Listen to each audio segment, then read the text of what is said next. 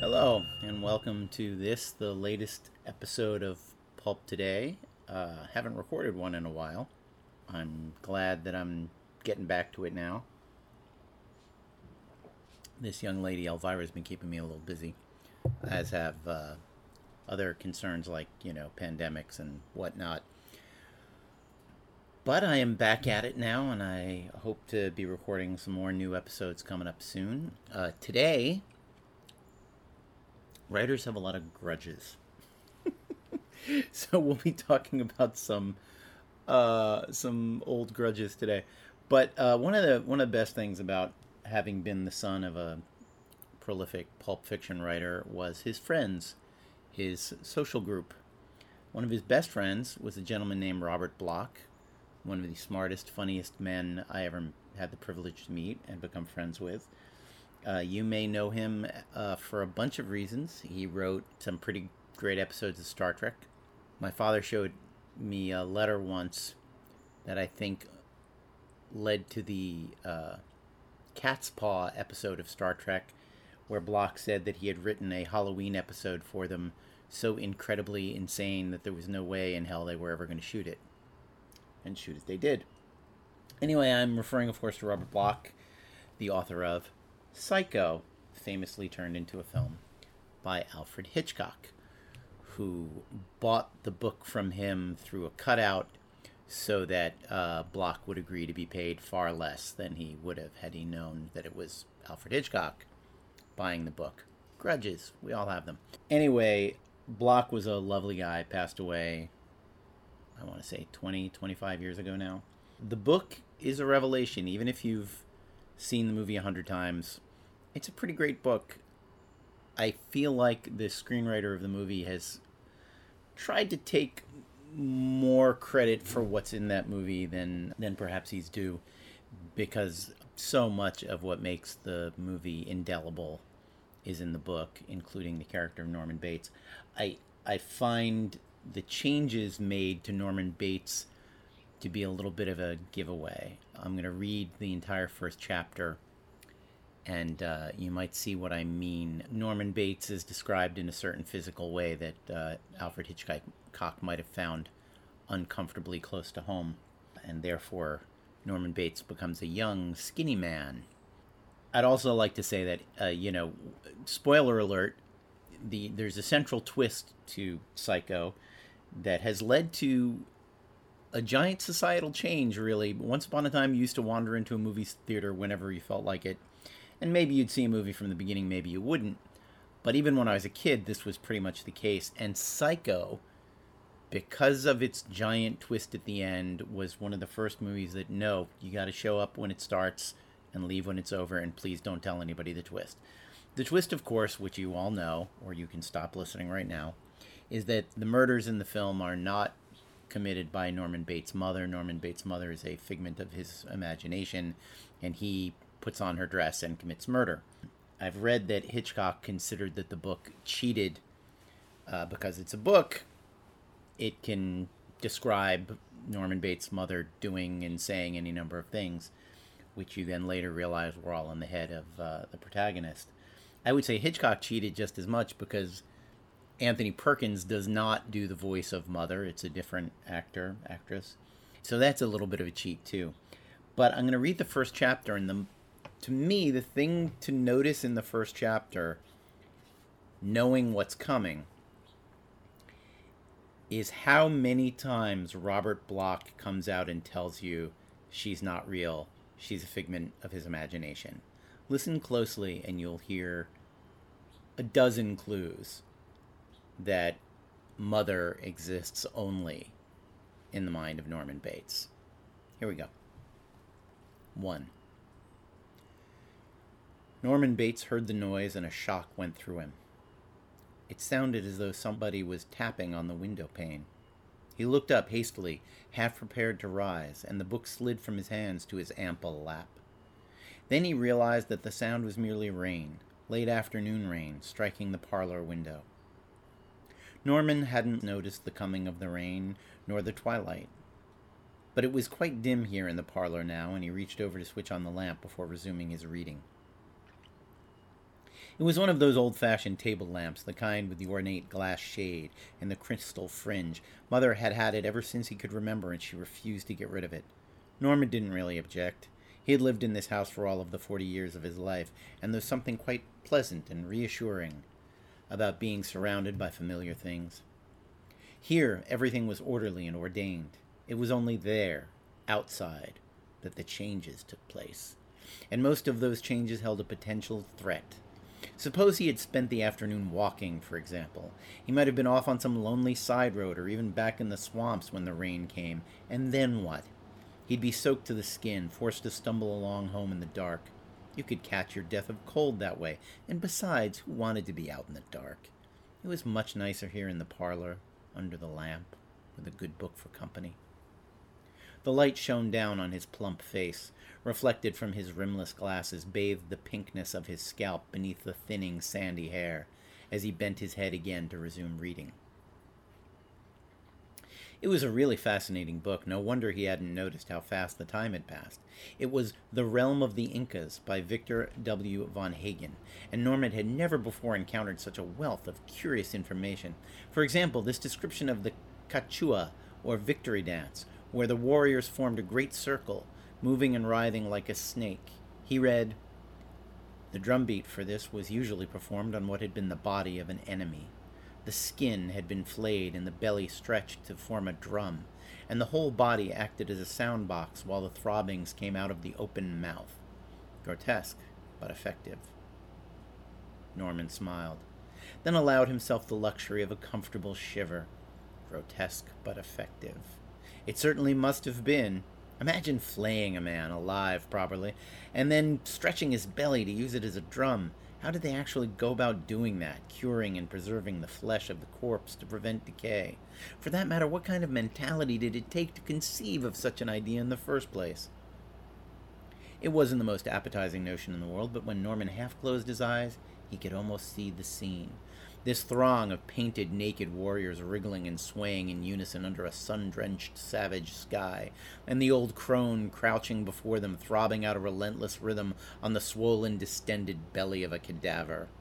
The contorted mouth of the corpse would be forced open, probably fixed in a gaping grimace by clamps of bone, and from it the sound emerged, beating from the belly, rising through the shrunken inner orifice, forced up through the withered windpipe, to emerge amplified and in full force from the dead throat. For a moment, Norman could almost hear it. And then he remembered that rain has its rhythm too, and footsteps. Actually, he was aware of the footsteps without even hearing them. Long familiarity aided his senses whenever Mother came into the room.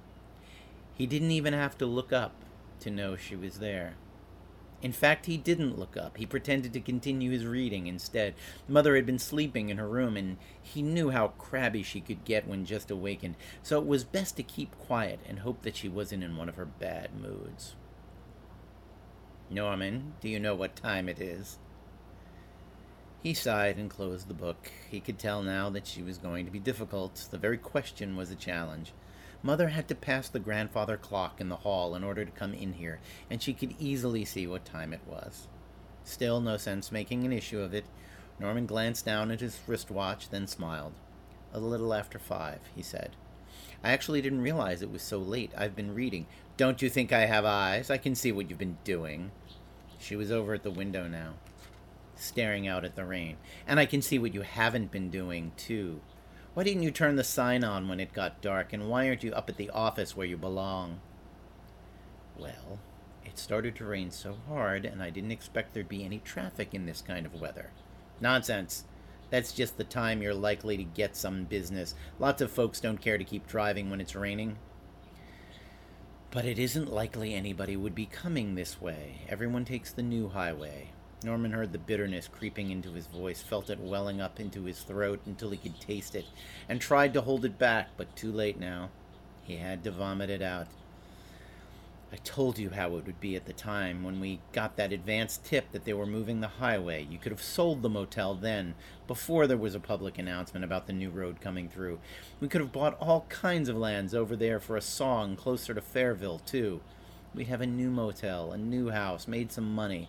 But you wouldn't listen. You never listen to me, do you? It's always what you want and what you think. You make me sick. Do I, boy?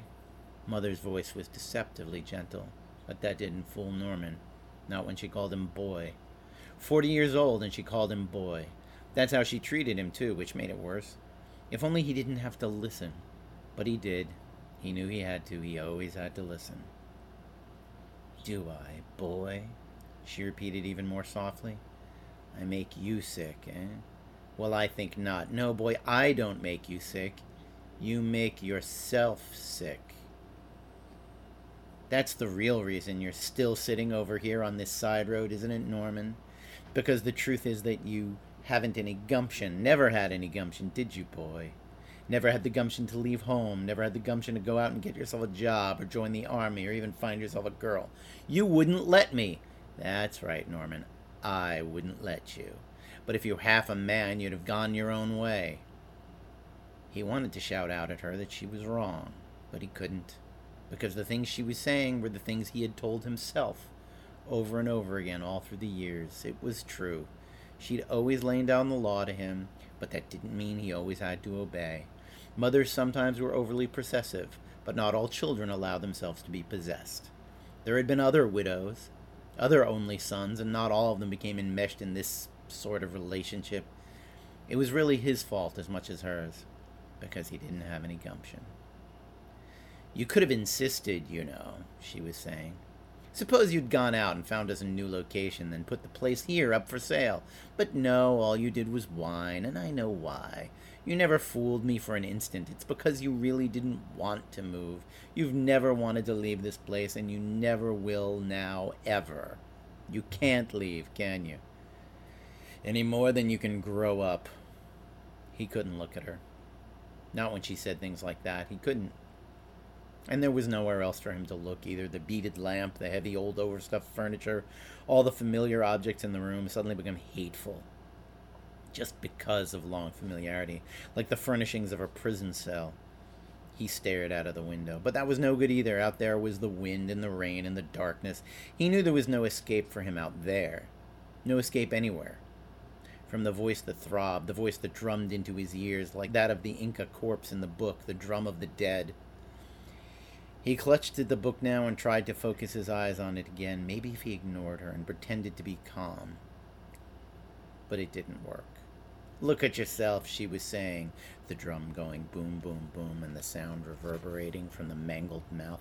I know why you didn't bother to switch on the sign. I know why you haven't even gone up to open the office tonight. You didn't really forget. It's just that you don't want anyone to come. You hope they don't come. All right, he muttered. I admit it. I hate running a motel. I always have. It's more than that, boy. There it was again. Boy, boy, boy, drumming away out of the jaws of death. You hate people. Because really you're afraid of them, aren't you? Always have been, ever since you were a little tyke. Rather snuggle up in a chair under the lamp and read. You did it 30 years ago and you're still doing it now, hiding away under the covers of a book. There's a lot worse things I could be doing. You always told me that yourself.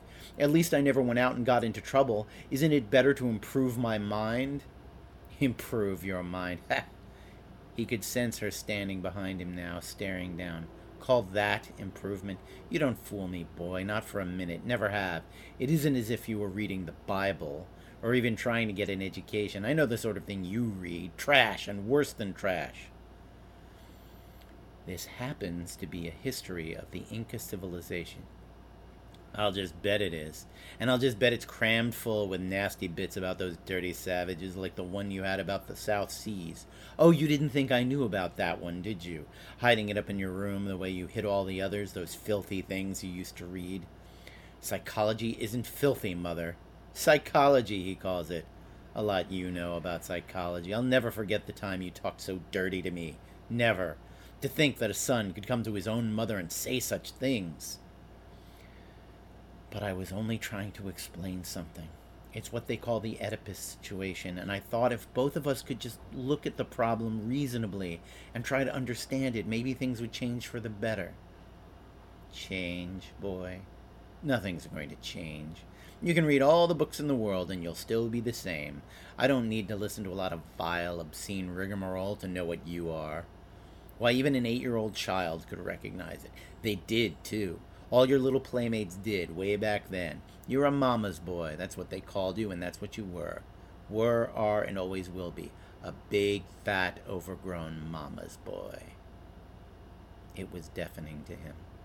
The drumbeat of her words, the drumbeat in his own chest. The vileness in his mouth made him choke. In a moment he'd have to cry. Norman shook his head to think that she could still do this to him, even now. But she could, and she was, and she would, over and over again, unless... Unless what? God, could she read his mind? I know what you're thinking, Norman. I know all about you, boy. More than you dream, but I know that, too. What you dream. You're thinking that you'd like to kill me, aren't you, Norman? But you can't, because you haven't the gumption. I'm the one who has the strength. I've always had it, enough for both of us. That's why you'll never get rid of me, even if you really wanted to. Of course, deep down you don't want to. You need me, boy. That's the truth, isn't it? Norman stood up slowly. He didn't dare trust himself to turn and face her, not yet. He had to tell himself to be calm first, be very, very calm. Don't think about what she's saying. Try to face up to it. Try to remember. She's an old woman and not quite right in the head. If you keep on listening to her this way, you'll end up not quite right in the head either. Tell her to go back to her room and lie down. That's where she belongs. And she'd better go back there fast, because if she doesn't, this time you're going to strangle her with her own silver cord. He started to swing around, his mouth working, framing the phrases when the buzzer sounded. That was the signal. It meant somebody had driven in, up at the motel, and was ringing for service. Without even bothering to look back, Norman walked into the hall, took his raincoat from the hanger, and went out into the darkness. And that, my friends, is the first chapter of Psycho, written by the master, Robert Bloch. Did you catch all of the times he told you Mother wasn't real? Her reading his mind, the fact that Norman never looks at her, the fact that when she's talking to him, he says, well, these are just all of the things I tell myself. It's all right there. There's, for you to notice. It's not a cheat. It's actually all laid up for you. The fact that he describes the Inca beating a dead man's body as a drum and the sound coming out of his mouth, and he compares his mother's words to the sound being beaten by somebody else out of a corpse. I mean, that makes it pretty clear that Mrs. Bates might actually be a corpse with sound coming out of her. A couple of other things about Psycho. The movie's great. I'm a big fan of the movie. The Gus Van Sant remake. When you remake something, it is probably a good idea, reboot, whatever, when you take on a franchise even, know what it's about. Know what was the point. Why write Psycho? What is Psycho about?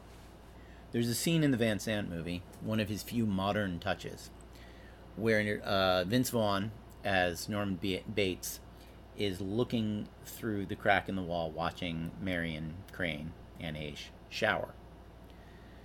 The modern touch he adds is that Norman is masturbating. I gave up on the movie at that moment because Gus Van Sant doesn't know why he's making Psycho or why Psycho exists. Psycho is about sexual repression ultimately leading to madness and violence.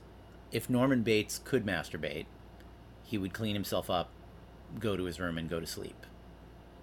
It is precisely because Norman has such a fraught relationship with sex, sees sex as evil and sexual feeling as evil, that he has to destroy the object of his lust. To add that touch, that quote-unquote modern touch, to Psycho is to demonstrate that you don't actually know what the story is about, and that the story is about sexual repression. I would also point out, getting back to grudges, that in his shot-for-shot remake, where everything was painstakingly recreated exactly as it was, one thing that wasn't recreated was Robert Bloch's opening credits title, which was buried in the end credits of the movie for some reason. That angered me probably more than I can say, and probably more than is rational. But honor the people who create the things that you work on. When you are lucky enough to find yourself continuing or recreating the work of one of the masters, tip your hat. Tip it with great respect. And don't bury their name as deep as you possibly can in the end credits somewhere. That's today's lesson, and I hope you enjoyed the book. The copy I have is a movie copy that I think I got at the lovely paperback fair that we have out here once a year. I think it's in Glendale these days, Eagle Rock, I can't remember. Anyway, thanks for joining me for this episode of Pulp Today. I promise next time I'll read something in which there is no related story about how I'm mad at people. Thank you for listening. For more information, visit pendantaudio.com. Thanks for listening.